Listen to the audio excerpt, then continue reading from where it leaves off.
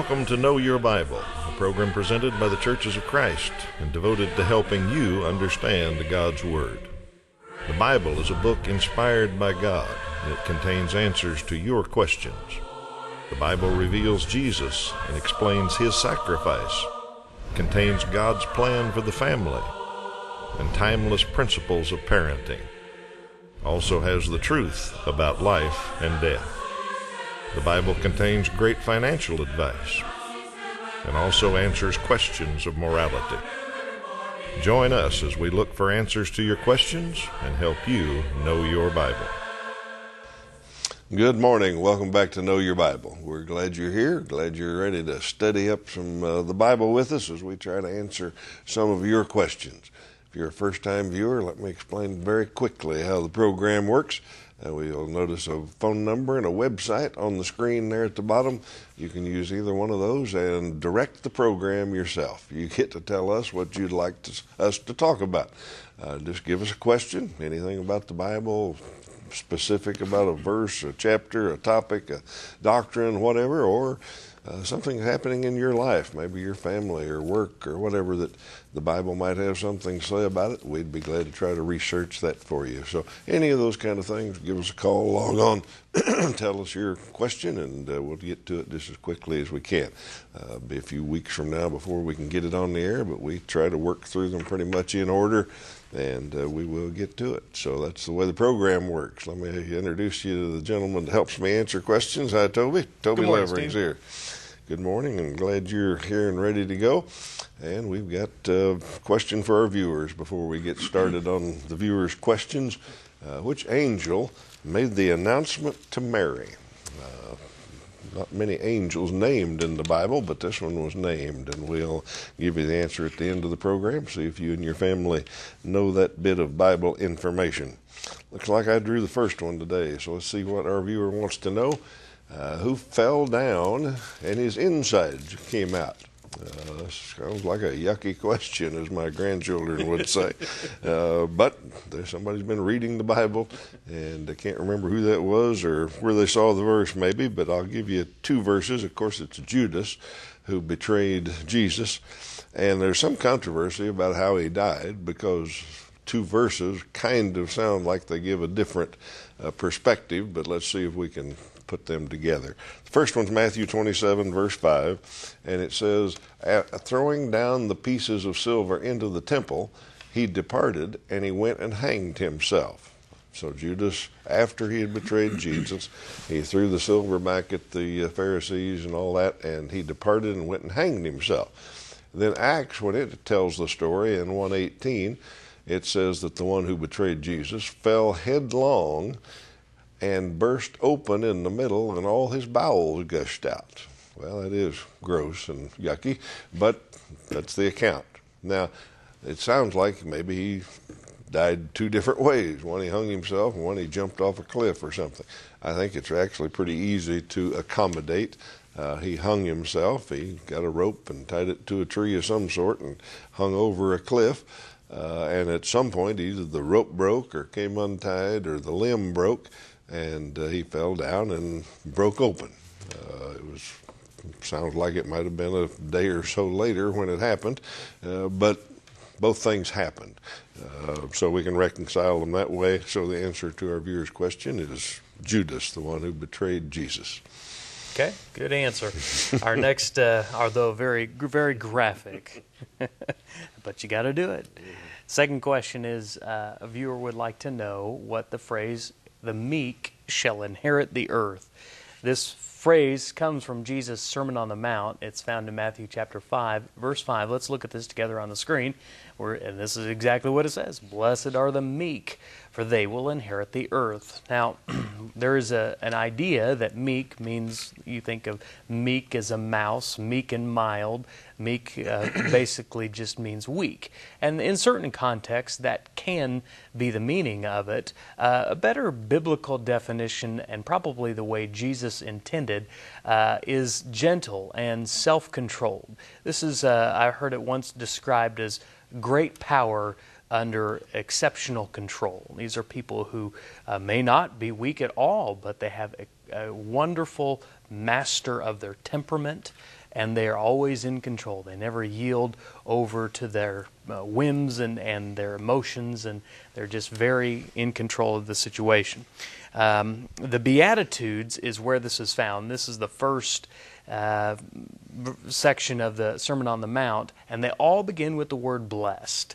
And some people think that just means happy, but Jesus is talking about something deeper than happiness here. He's saying you're going to be joyful. You're going to be, ultimately in the long run, things will be better if you practice this, is the meaning of blessed. And so he gives these attitudes of disciples, these behaviors, these distinctive characteristics of people who follow Jesus. And one of them is meekness. It doesn't mean we're weak, doesn't mean we're doormats that people walk all over us. It means that we understand that ultimately God is in control. Now, I was doing a little research on this idea of meekness, and some folks believe that Jesus is quoting from Psalm chapter 37, verse 11. This will not be on your screens. I would encourage you to look it up in your Bibles at home. But I'm going to read a little context out of my Bible from Psalm chapter 37, and here's what David writes. Delight yourself in the Lord, and He will give you the desires of your heart. Commit your way to the Lord, and trust in Him, and He will do this. He will make your righteousness shine like the dawn. The justice of your cause will shine like the noonday sun. Be still before the Lord, and wait patiently for Him. Do not fret when men succeed in their ways, and when they carry out their wicked schemes.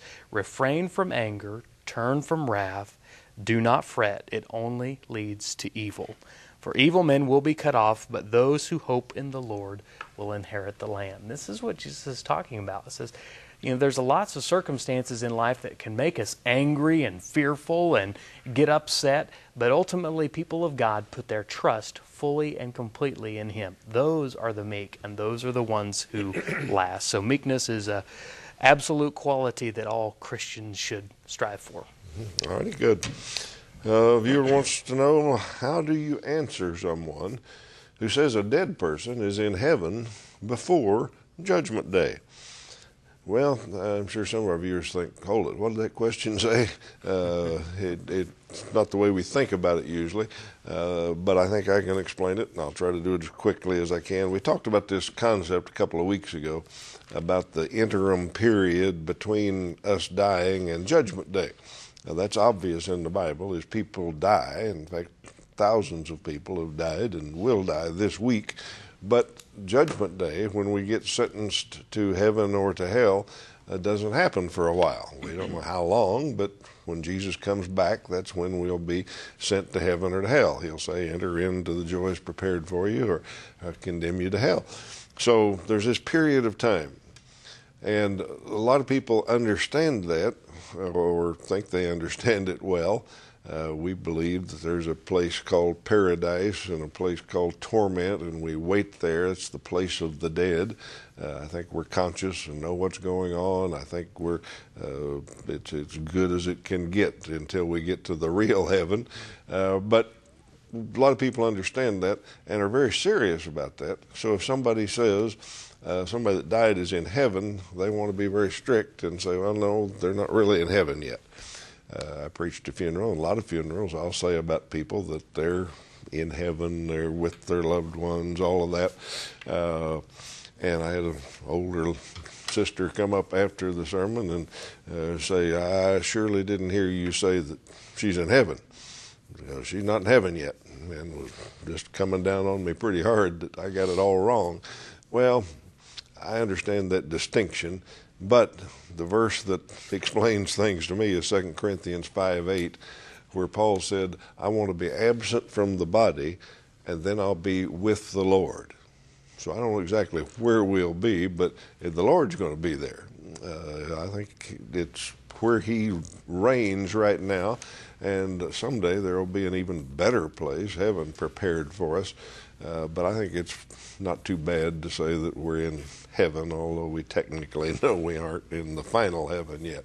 Now, the question was, how do you respond to somebody that says a dead person's in heaven? Well, it depends.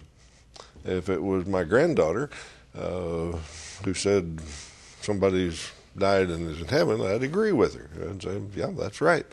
There's no reason to go into all this theology and stuff. That's good enough explanation for a young person or a new Christian or a babe in Christ, somebody that wants to understand the theology of it, and says, somebody that died yesterday, are they in heaven today? And they wonder about it, I'd be glad to sit down and study with them and say, no, I think they're in this interim place, the place of the dead, and they're rejoicing, and that's where their loved ones are, and the Lord is there somehow. So I think they're fine, but they're not in technically heaven yet. So how would I respond? A lot of people I wouldn't worry about it a bit, and some people I would be glad to try to reason it out with them. But I think that's the way it works, and I don't think we need to be quite so strict about the afterlife. We don't know much about the afterlife. Our goal ought to be ready either when we die or when Jesus comes back, and not worry too much about what happens afterwards. If we're ready, it'll be good. Yeah, I agree. And I think, as you alluded to, I mean, I think every understanding of the afterlife, somebody's going to be surprised when we get there. I mean, we're all going to be surprised by how good it is. Yeah, exactly. We don't. I think that's the kind of the mystery of it leads to the excitement. I want to be ready whenever it happens. All right, let me take this moment and talk about a good way to study the Bible. We've got some free Bible study materials that we've been offering on this program since we started almost 30 years ago. And we've had thousands of people go through these courses and tell us they learned a lot about the Bible. So we're happy to provide them to you also. If you've got any interest in sitting down in your own home and learning some more about the Bible, we can help you with that. A lot of good ways to study the Bible, but we think this is one of the best. There are a number of different courses. The first one's got 8 lessons in it. You see it there on the screen. Colorful lessons, well done. Not any denominational doctrine, not tied to any church. It's just a Bible study, and introduces you to your Bible at a very basic level. And once you get that groundwork where you kind of know what's in there and how to study it, we've got some more advanced courses that you can go on and learn about other parts of your Bible, and they go into Jesus' life in detail and some of those kind of things. So a lot of good ways to study the Bible. We think this is one of the better ones, and we offer it absolutely free. We pay the postage both ways, no cost to you at all except a little bit of your time, and you manage that yourself. If you decide it's not helpful for some reason, you don't have to continue, and you won't be bothered in any way. But we think you'll like it, and you'll study it to the end like most of our students do. So sign up for that. Phone number, website. Tell us you want that course. We'll get it started. All right, Toby, Jesus and being a spirit. Oh, yeah, this should be a pretty easy one to answer. The question is, after his resurrection, Jesus was known by people, but wasn't he a spirit then? He walked through a door, so he wasn't flesh and bone. My answer to this question is yes. He was in a resurrection body, and what exactly that entails, we don't know. You are exactly right to all of those things. He was in some form a spirit, not a fleshly body, but he had parts of him that, Thomas was able to put his hand into his side. He ate with them. He talked to them. So there was something about that resurrection body that allowed him to do physical things, and yet he walked through a door. So I think that I am not sure of the answers to that. I think we look at Scripture, and it can help us, but it's one of those things that I think we won't know till we get one fully how it works, and maybe even then.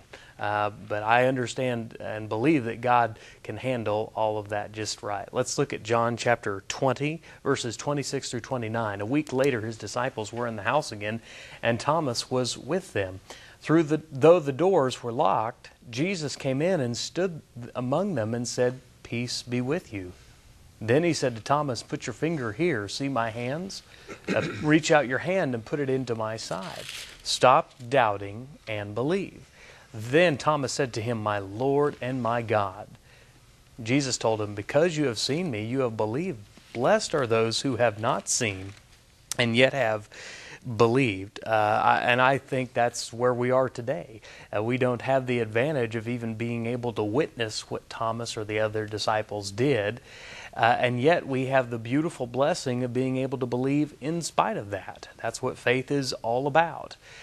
Even those who witnessed it, I'm not sure they could have fully explained it if we sat down with Thomas and interviewed him. Could you tell me, Thomas, how Jesus was able to walk through a door and yet you were still able to touch him and hear him and all of that? I'm pretty sure even Thomas would struggle to understand. But for 40 days or thereabouts, Jesus had a resurrection body on earth. It was different from his physical body, and yet it was not a full spiritual thing. And to some degree it was physical. Like we said, he had scars in there. He could eat, he could touch, he could talk, he could walk. To some degree it was spiritual. He could walk through the doors. He could make himself unrecognizable. How that works together, we don't know.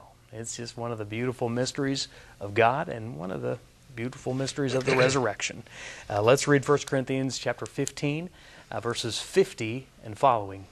Paul writes there, I declare to you, brothers, that flesh and blood cannot inherit the kingdom of God, nor does the perishable inherit the imperishable.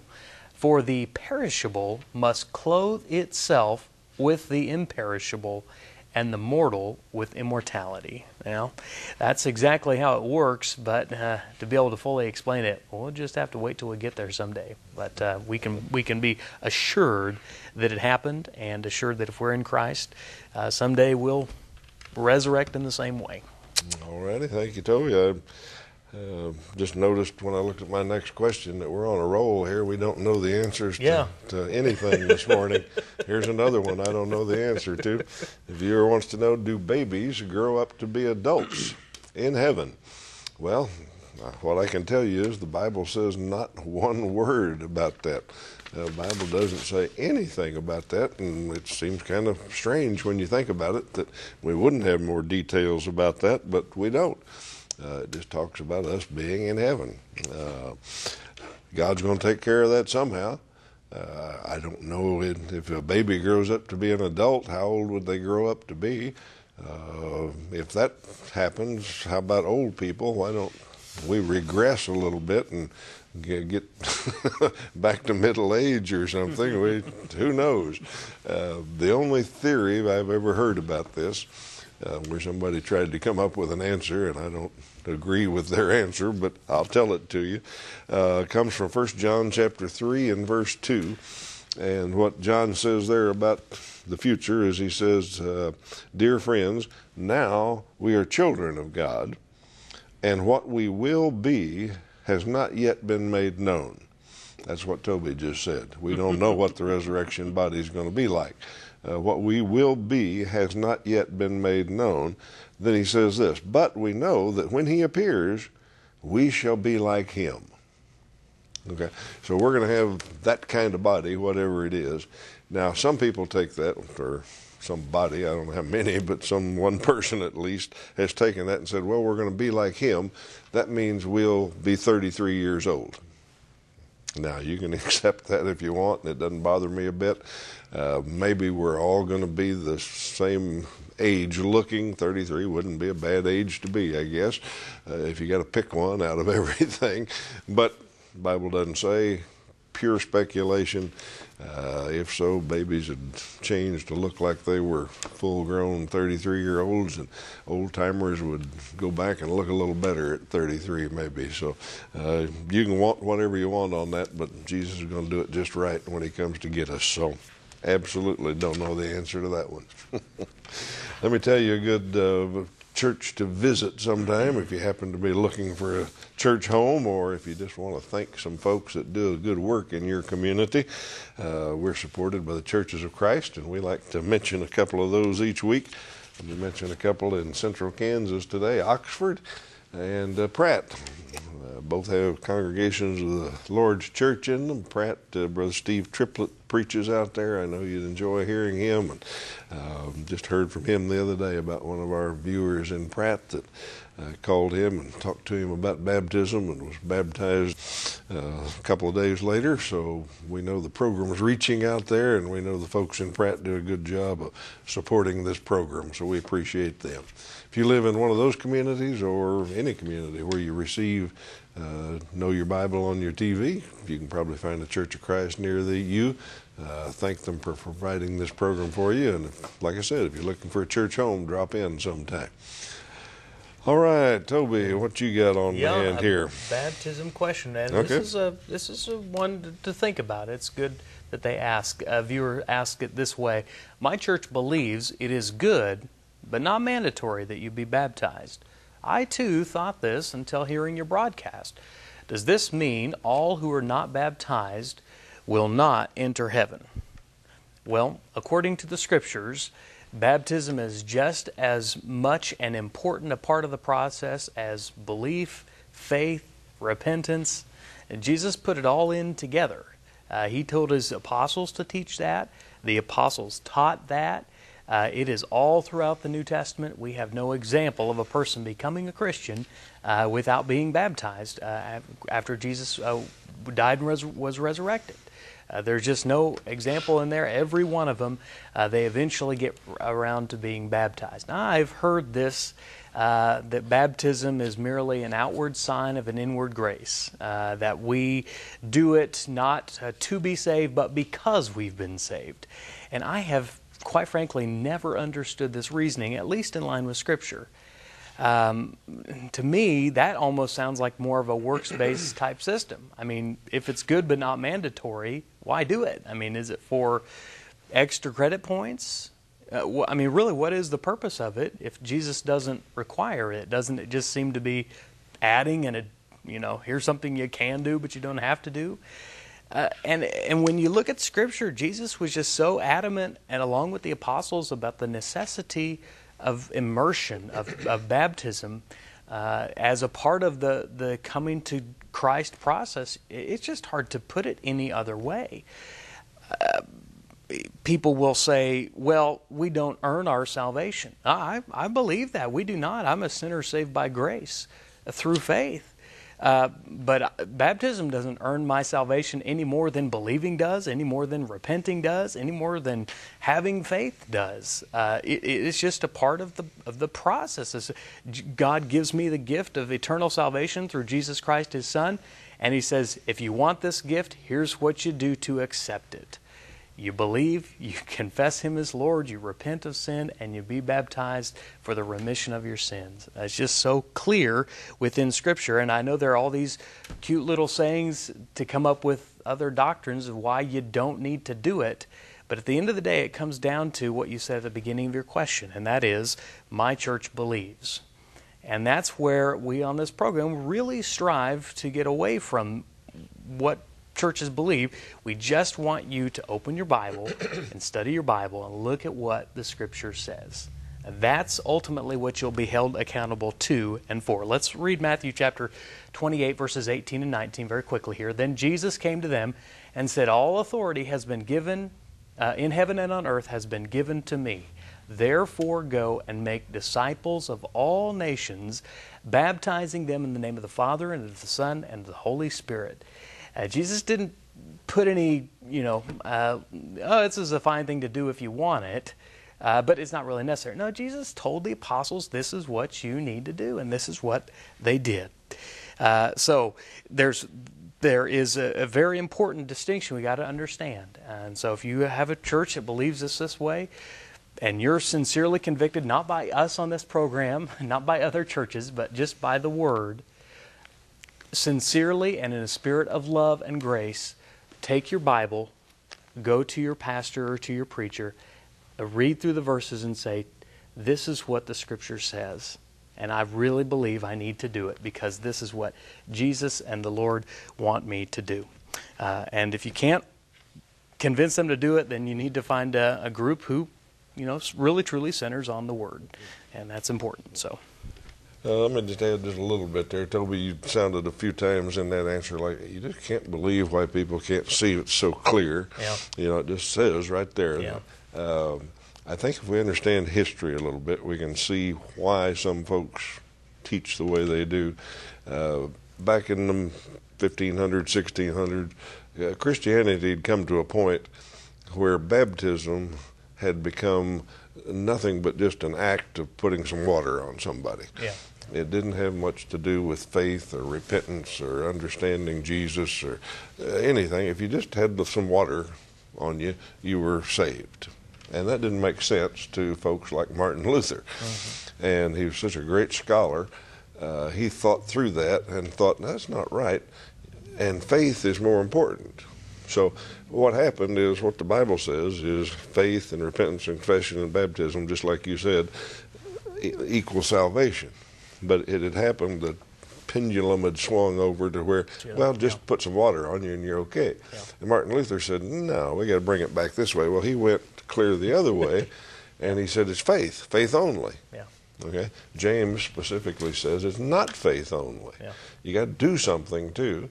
And Martin Luther's reaction to that was James ought to be taken out of the Bible because it didn't agree with his theory. But what he did was just swung the pendulum clear That's over. A good point. Yeah. And the Reformed Church today and all who follow those teachings stay over there and say, no, baptism can't have anything to do with it. Yeah. So it's from this historic misapplication of the Bible both ways that we get confused. Like you said, read the Bible, and it's pretty clear. Yeah.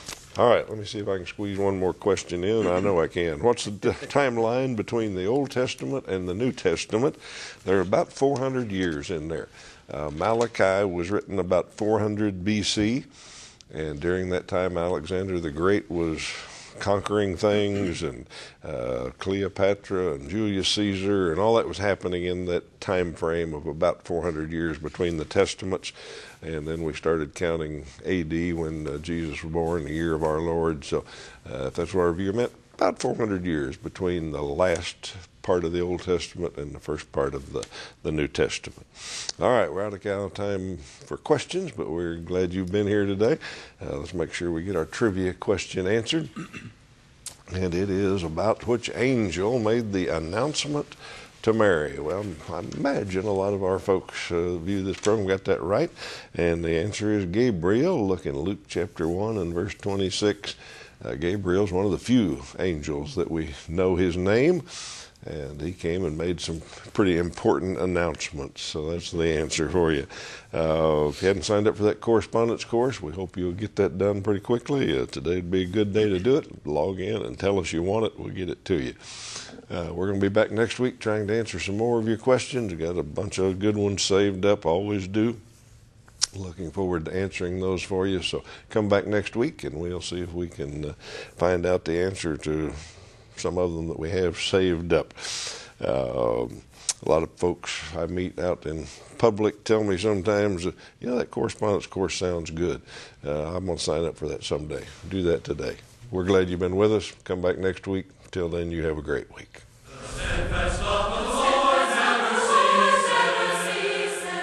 Know Your Bible has been presented by the Churches of Christ in your area. Churches of Christ are non-denominational, and each congregation is an independent group of Christians seeking to do God's will. Our goal is simple New Testament Christianity. We follow the Bible as our only guide. Contact us with any questions, and we encourage you to visit a Church of Christ near you.